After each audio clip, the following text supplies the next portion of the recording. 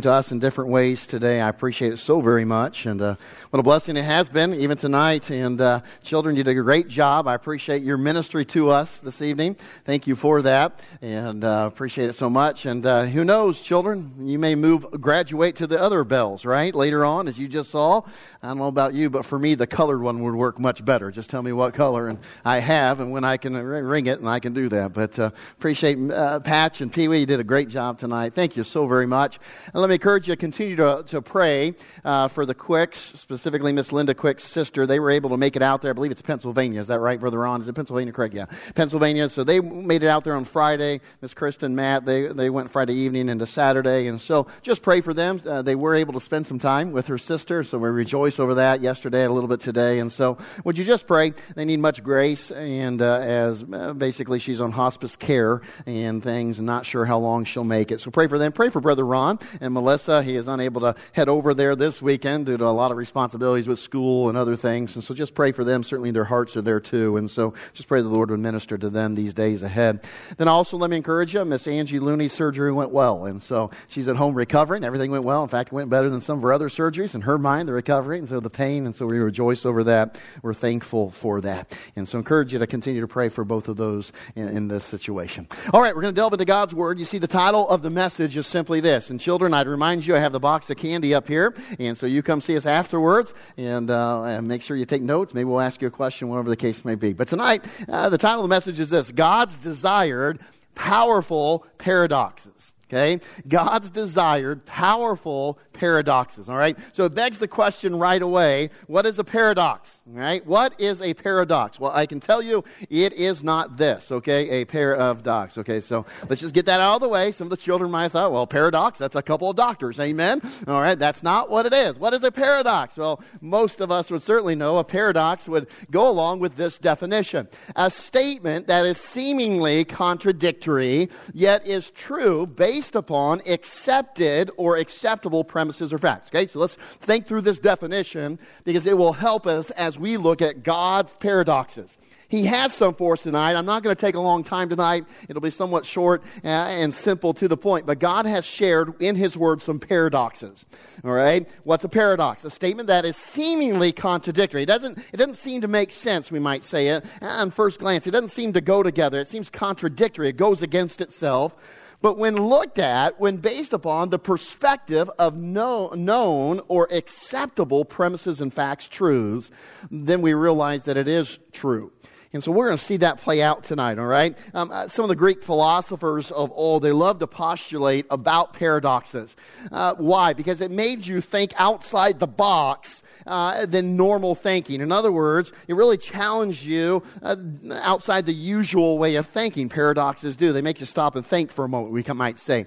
And outside the normal way of thinking, you have to think about them differently when you consider them. Let me give you a few examples, okay? Number one, okay, this little joke here, right? Or a little comic, I should say. Paradoxes. You can't live with them, and you can't live without them.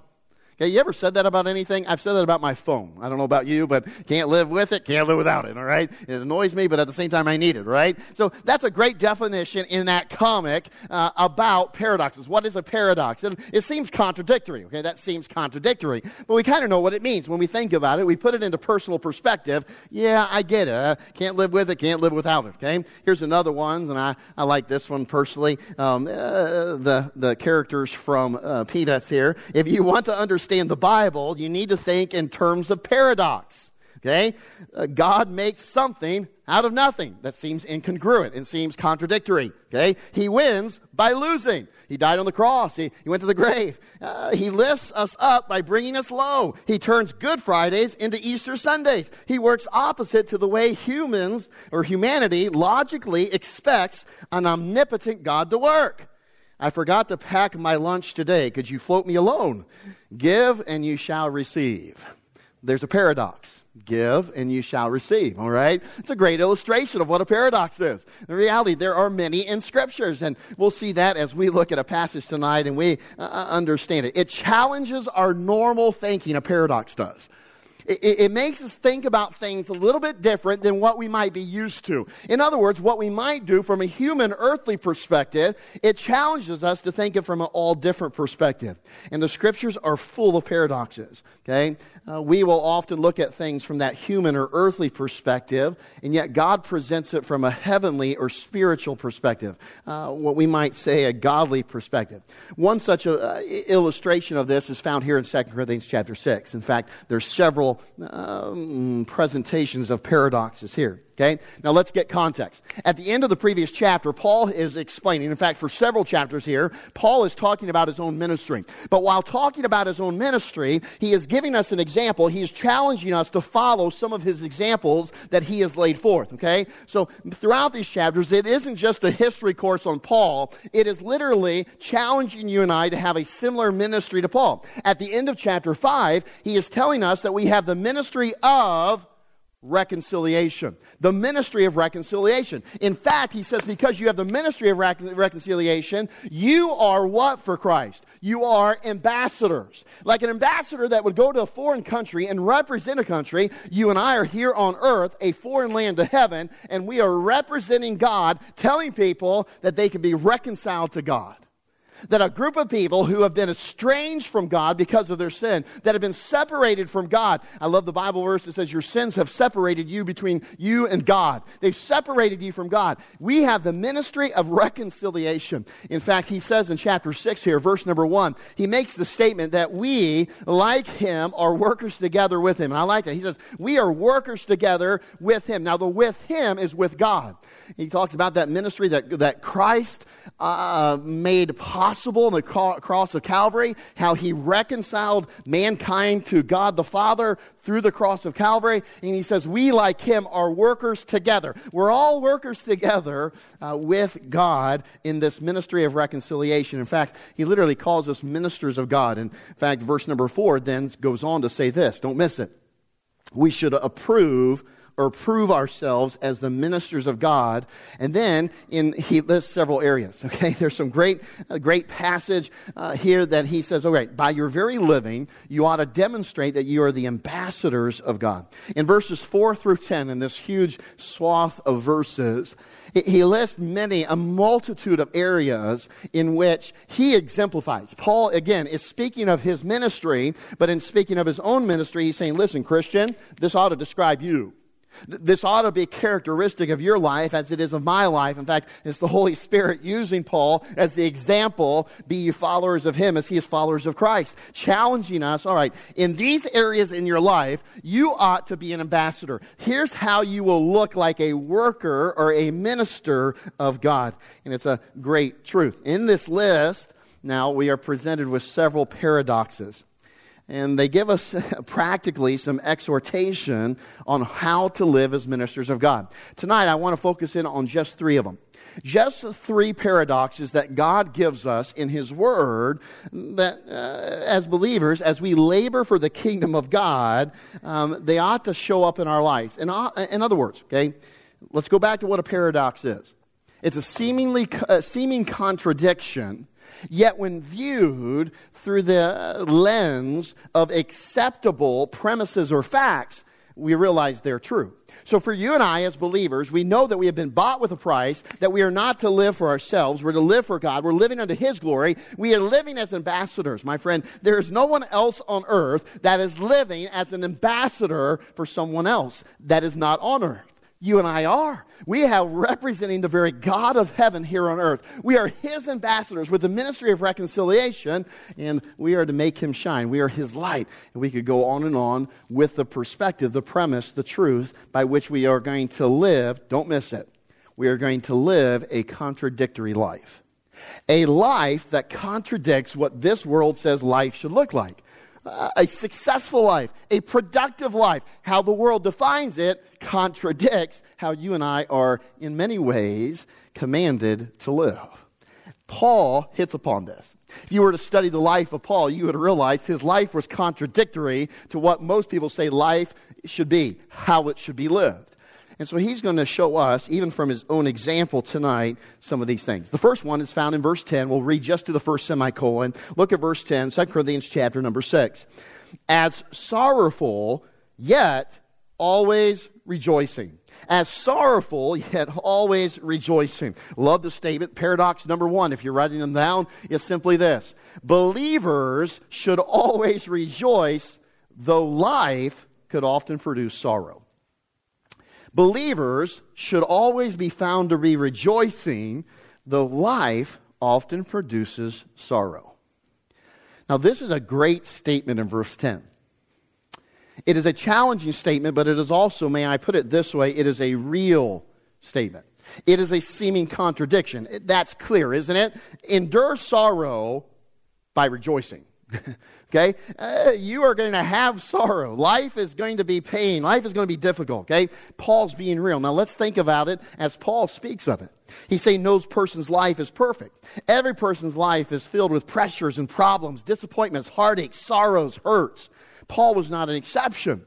We think of the life of Paul. He was hurt, he was beaten, he was stoned, he was left for dead. We think of what he endured, slander, mocking. He lost all of his family connections. He most likely, and most commentators, most historians believe that he lost a family inheritance along the way. He had nothing. He was cut off from his family. Now in every synagogue he went into, before Paul would have walked in the synagogue and he would have been rejoiced, celebrated. They would have clamored for his autograph. But not now. He was rejected and disavowed by the Jews. He was looked down upon. He was spit upon. He went through terrible things.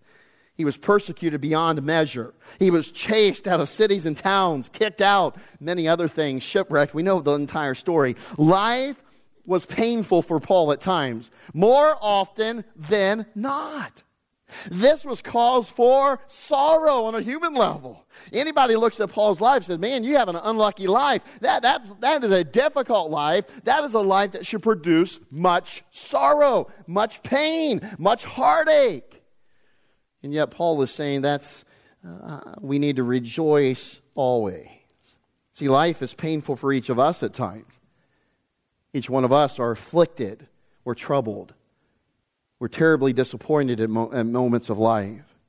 And yet, if we endeavor to live godly, the Bible tells us what? We will suffer persecution.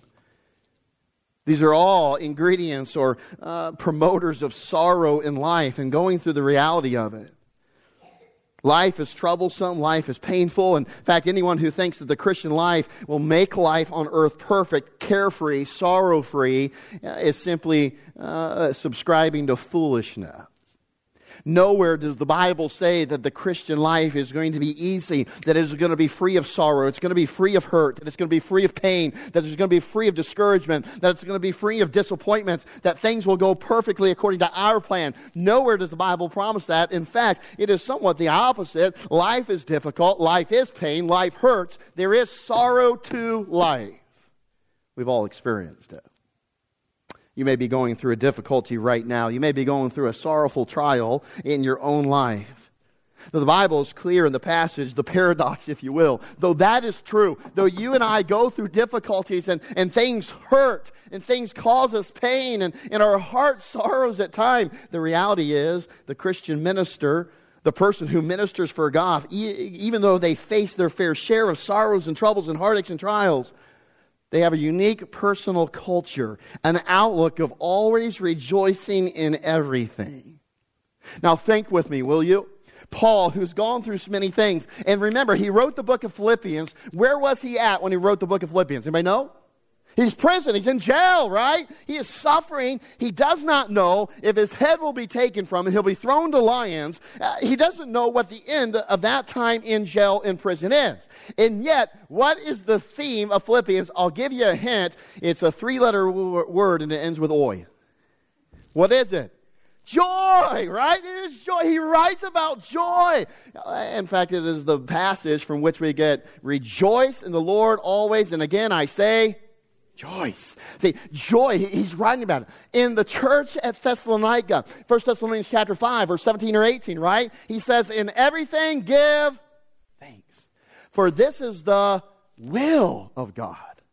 This is the will of God. This is what he wants for you. This is the paradoxical living of a Christian. Okay? It does not say you and I will not go through life, or we will go through life and not have pain. Okay? Can I just ask, can we just be real tonight? As Paul is being real in 2 Corinthians chapter 6, how many of you in this life have suffered pain? Raise your hand. Now look, okay? Look around. Go and keep your hand up, okay? That's just about everybody. We have all hurt. There is in all of our lives reason for what? Sorrow. The world would look at us and say, oh, you poor thing. You poor thing. You've gone through that, and that's terrible. And, well, you really have reason to be down in the mouth. You really have reason to be glum and bah humbug and woe is me. You really do have reason. You have impetus, motivation for just being not having much joy. And yet God in heaven says, every believer, if you're going to look like a minister of God, you'll rejoice always. You'll rejoice always. That's not natural. That doesn't come naturally.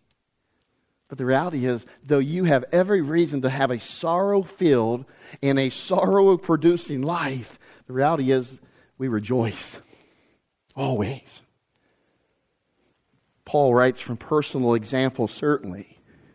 See, the paradox is clear. You and I as believers, like everyone else in this world, we might have every reason not to smile. Can I tell you, the world, there is a great epidemic in this world. And it's not COVID. You know what it is? There is a lot of unhappy, joyless people.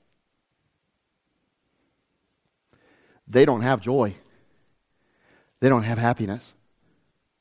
And though their lives do not differ much from ours, it is not like they face much worse things than you and I. The reality is we have a reason, yea, a calling to always rejoice.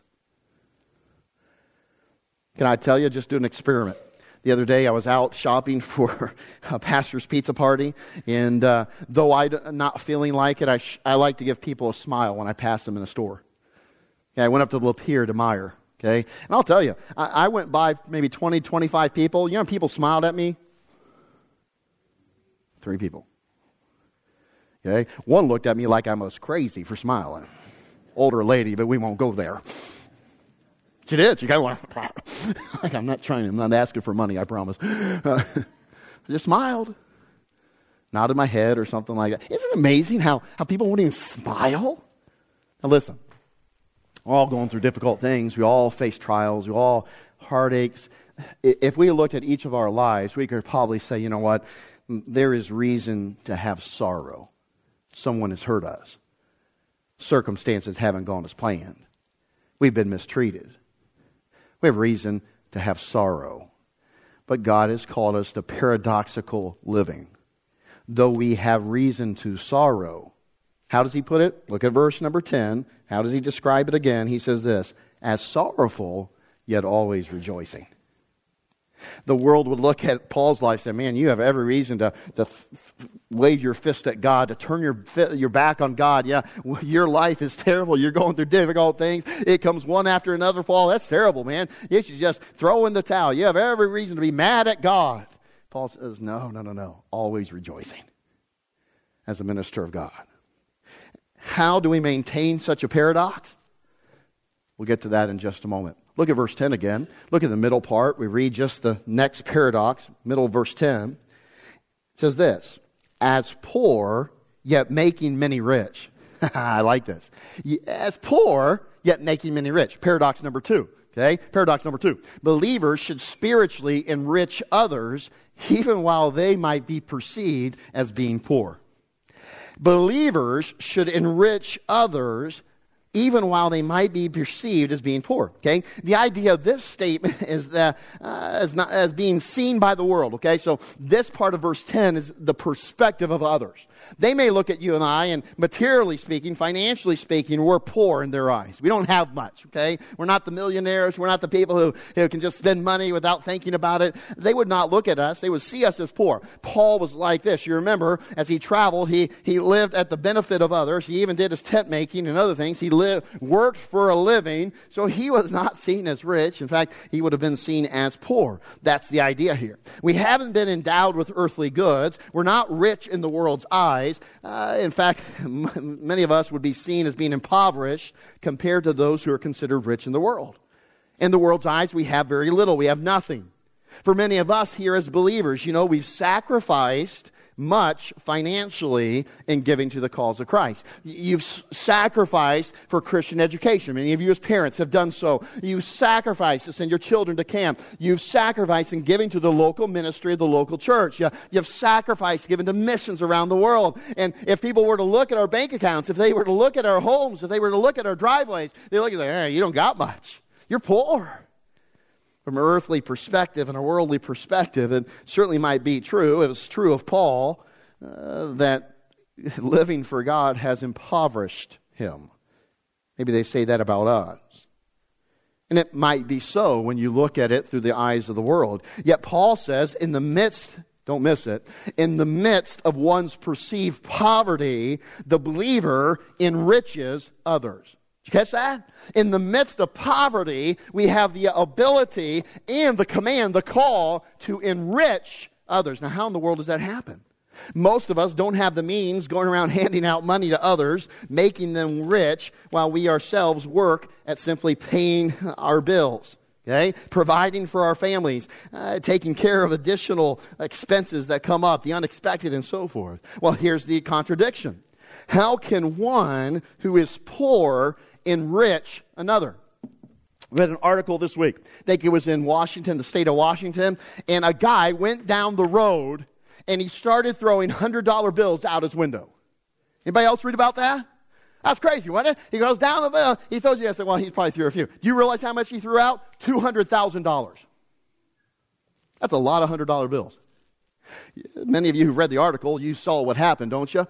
Started to cause problems on the road and everything else, people pulling off. The police pulled him over and said, sir, you got to stop doing that. It's creating problems back here. People are stopping their cars in the middle of the road. They're getting out. They're searching. It's dangerous and so forth. And he threw out a ton of $100 bills. Here's the funny thing about it, okay? The police station put out a bulletin. They said, folks, all of it's gone. Don't go looking for it. It's been clean. It's been picked clean. People did a good job the first time around picking up the money. You and I don't have the means to do that. So here's the paradox. How can one who is poor enrich another? Well, let me ask you this. Let's think about it from God's perspective. Have you given to Fostoria Baptist Church's ministry through tithes and offerings? Well, there are people here and out in our community, here in our midst, people out in the community who have been made spiritually rich through your giving. Though you might be poor in the world's eyes, your giving, your impoverishedness has led to them being spiritually rich. Number two, have you given to Faith Promise? Have you participated in God growing your faith and providing? Well, there are people scattered around the world who are spiritually rich because you gave. You have, and I have enriched them even though we might be viewed as being poor. Have you given out the gospel in word or written form?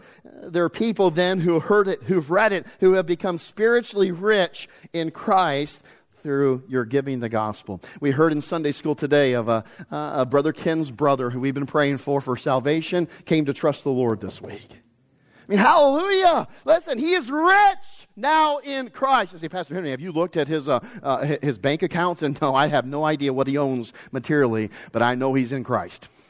And I know he's rich spiritually. My friend, if you've given toward that, you've shared the gospel, man, you've enriched someone else, though you yourself may be viewed as being poor by the world. It's always interesting to me at Christmas time. You always hear of somebody who is more well off, who is wealthy, going into a store, a restaurant, and leaving a large tip. You ever hear of that? And really blessing somebody, maybe a $1,000 tip, maybe a $5,000 tip. Okay, I haven't worked many jobs where you got tips. I remember as a third or fourth grader, somewhere around there, I delivered newspapers. Anybody ever deliver newspapers with me? Good, excellent. Many of us here. And I remember at Christmas time, I'd get a tip every once in a while. I remember getting a quarter. Maybe a dollar bill, something like that. And as I deliver newspapers, and come Christmas time, maybe a little box of chocolates or something like that. I remember getting tips. But boy, we hear stories of people who go into restaurants and they leave a $1,000 tip, like $5,000 tip. And sometimes we look at that and we say, man, I wish I could do that. I wish I could just be a blessing financially to somebody in that way. And maybe we don't have the material means to do that. Okay, maybe sometimes we wish we were the waitress or waiter, amen, and be on the other receiving end of that, but we wish that we were there. Now, let me ask you this, and let's think about this for a moment. Maybe we simply wish we could give out a $100 bill, okay? Maybe you have a $100 bill. Now, for disclosure's sake, this was not mine. I had to go search somebody who had a $100 bill in their wallet, okay? I think it was about the third person I asked. But anyway, we won't go there. I won't tell you who it is because we don't want them robbed in the parking lot, amen? Okay? $100 bill. Let's say, hey, I'd love to be able to go walk up to somebody, much like that guy in Washington, and just throw out $100 bills or hand a $100 bill to somebody, and you say, man, you know what? Now let me ask you that. Would that make them rich? Well, no, certainly not. Okay, but here's the reality. Let me ask you this. Which one would you rather hand out? Which has the power to make somebody rich? You say a $100 bill, certainly in our economy, that will hardly buy groceries, amen? Won't make anybody rich. Even if this was a $1,000 bill, or even if this was $1 million, can I tell you right now, you have the possibility, potential, and power to make somebody rich by handing this out. A gospel tract. Because my friend, this, and because it's not mine, I thought about burning it, but I won't. This will go away. This will be gone. It ain't going anywhere. It ain't going to heaven. It ain't going to hell. You can't take it with you. But you do this, my friend, whoever trusts in Jesus Christ, you'll take them with you.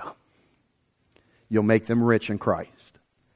You'll help them to understand what true treasures are. You see, my friend, that is the paradoxical living of a Christian. So the world might look at you and I, they say, oh, you're poor, you don't have much. How could you make somebody rich? Well, my friend, we know the good news that can make anybody rich. The truth of Jesus Christ. So how do we make sure we do that? We'll get to that in a moment. Look at verse number 10 again. We see the third and final paradox, if you will. Verse number 10, we've seen as sorrowful, yet always rejoicing, as poor, yet making many rich. The third one, as having nothing, and yet possessing all things. Now, I'll tell you, that is probably the greatest to me of the paradox. Having nothing, but possessing everything? Paul, you don't make any sense. That's so contradictory. Yeah, that's why it's called a paradox, amen? Here's how we word it. Believers should live in the knowledge that they possess all things, though materially their hands are empty. Though materially our hands are empty. Now this is a personal perspective. Paradox number 2, in the middle of verse 10, that was a worldly perspective. They're looking at you and I and saying, well, you don't have much. How can you make somebody rich? You're poor. You don't own much. How can you make somebody rich? That's the world looking at us. This is a personal evaluation. This is a personal estimation. You look at your bank accounts and you're thankful that you can pay the bills that month. You look at your possessions and maybe you don't have as much as Joe Smo, your neighbor, whoever their name is. You don't have much. Your personal estimation. Paul's reminding us of a truth here. See, earthly poverty, empty-handedness of great possessions here on earth is contrasted with the lasting heavenly riches. Material scarcity is distinct from spiritual wealth. Temporal gains differ greatly from eternal treasures. See, every believer, though he might have nothing or little here on earth, belongs to Jesus Christ. And in Him, we have everything that is anything. If it matters, you have it. If it's important, you have it. If it will last for eternity and it is of great importance, you have it in Jesus Christ. That's what Paul's saying. He's realizing, man, I don't have much. I think in many ways Paul probably traveled with what he owned. He didn't have much in his hand. His hands were empty, if we could put it that way. But he understood that in Jesus Christ, you have everything that is of lasting value. Anything that matters, anything that is important, anything that has lasting value, he has it. Paul knew from personal practice the reality of the teaching of Christ. Remember what Christ taught? Seek ye first kingdom of God and His righteousness, and all these things shall be added unto you. It's amazing how God will speak often in the New Testament. Do not miss it. Young person, listen to me. God says in the New Testament that I'm going to give you all things as you follow me. Now, that's amazing. Because I'll tell you, as a preacher, I'm not filthy rich. I don't have the greatest, the newest of hardly anything. I don't, much like you folks here, but I don't own tons of things and have money and I can retire at any moment. We don't have that. Well, God says, though, you and I have all things that matter, all things that are important. See, he would write the same church here at Corinth at another point in the first letter that he wrote them. Notice what he says, 1 Corinthians 3. 21, 23. Therefore, let no man glory in men, for all things are yours. What a statement. He goes on, whether Paul or Apollos or Cephas or the world or life or death or things present or things to come, all are yours. And ye are Christ. That's why we have it all. And Christ is God's. Great statement. He would also write the church at Rome. The believers there, the same encouragement in different words. Notice what he writes to the church of Rome here. He says this in 8:32.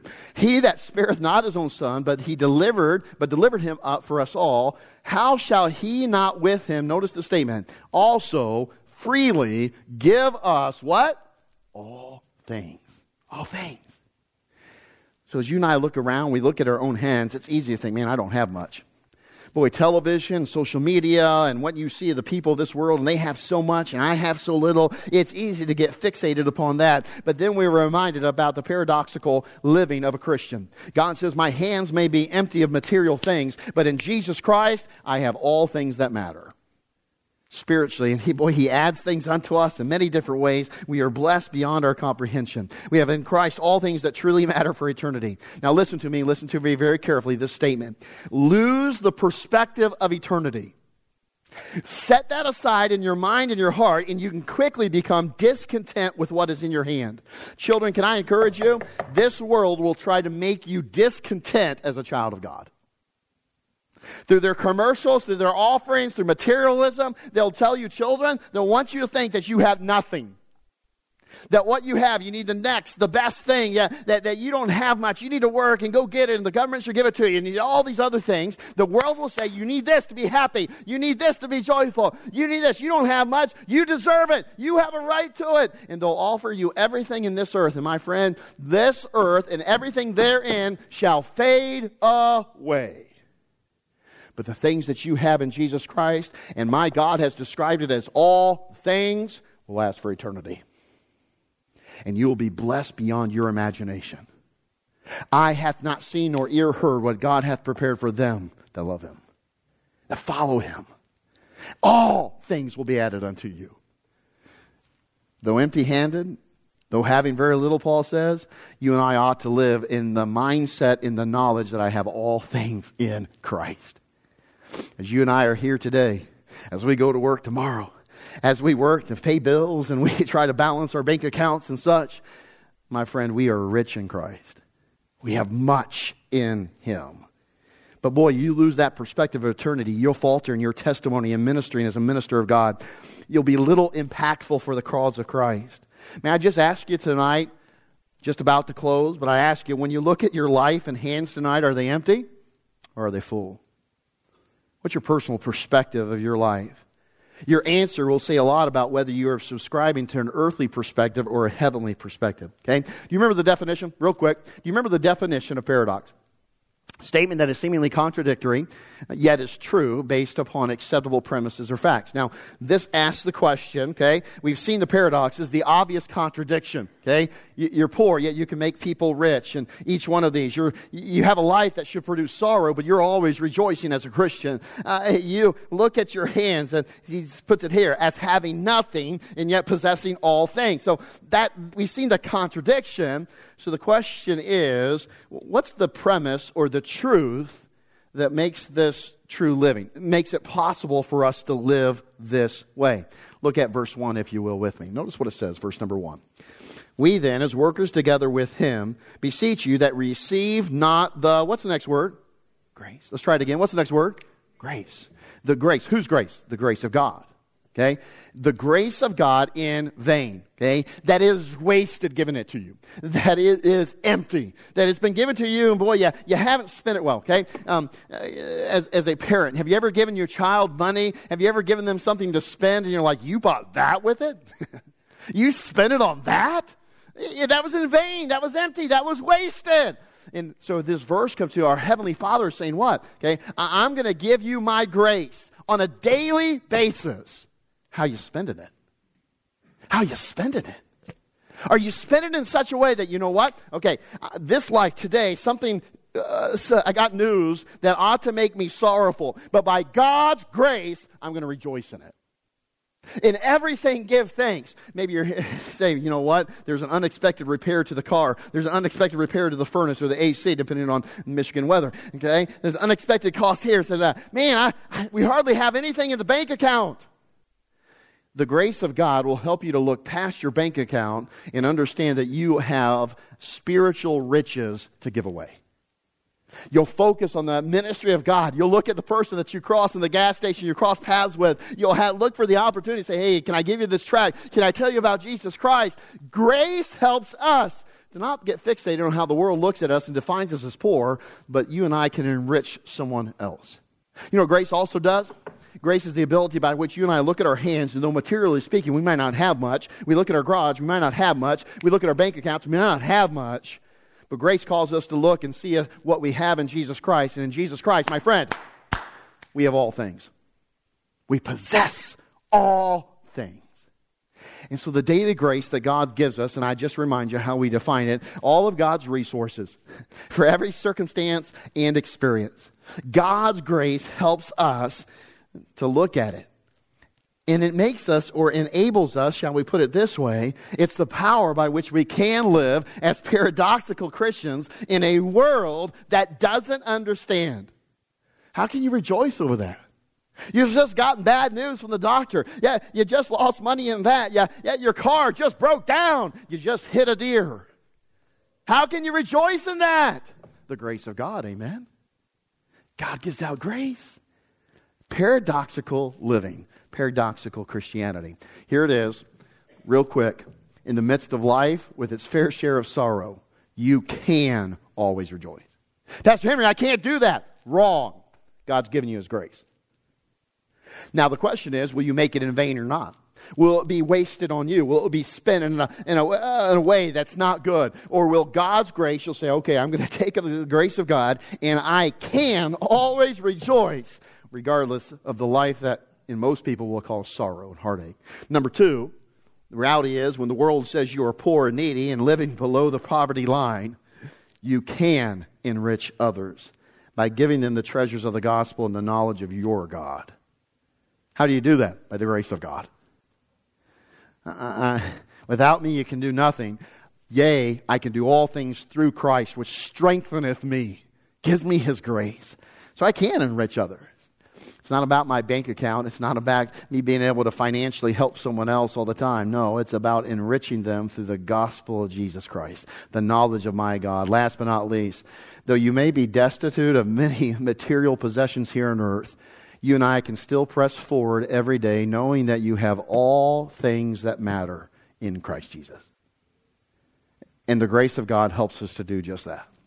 To press forward, to keep moving day by day, realizing I may not have much on this earth, but I have all things in Christ Jesus. I don't know about you, but I sure am thankful for God's grace. May you and I be able to live by it and through it, the paradoxical Christianity that God calls us to. Father, we thank you for your word. We're grateful for it. And Lord, we're thankful especially for this grace we've talked about, that you have encouraged us not to allow to be in vain. So, Father, in this invitation that follows, I pray, Lord, we'd search our hearts. We'd make sure that there are ways in which we are truly living according to the paradoxes that you have presented in your word. Father, there's some here that have caused are living more a life of sorrow. And Lord, don't rejoice much. Would you convict them of that? Would you help them to tap into your grace so they can rejoice in all things? Father, maybe some of us have gotten so fixated upon our poorness, on the world viewing us as poor, that we have forgotten that we have the grace of God by which we can enrich others by sharing the gospel. Father, help us to purpose to do just that. And Father, I pray that you would likewise help us now to press forward. Though our hands may be empty here of material possessions on earth, though we may not have much or as much as the next person, whatever the case, I pray, Father, we'd be constantly reminded of all that we have in Jesus Christ. My Father, there is not one saved person here that is not rich in Christ. We praise you for that. Now, would you remind us of that, and may we live in light of that truth. My Father, thank you so very much for your grace. Thanking you. Thank you for helping us to and giving us what we need to be obedient to what you call us to do. Now bless in this invitation as only you can. With heads bowed and eyes closed, I'll ask you to join me all over the auditorium. The piano begins to play. This altar is open. You can certainly kneel there at your seat. Let's do business with Him, shall we?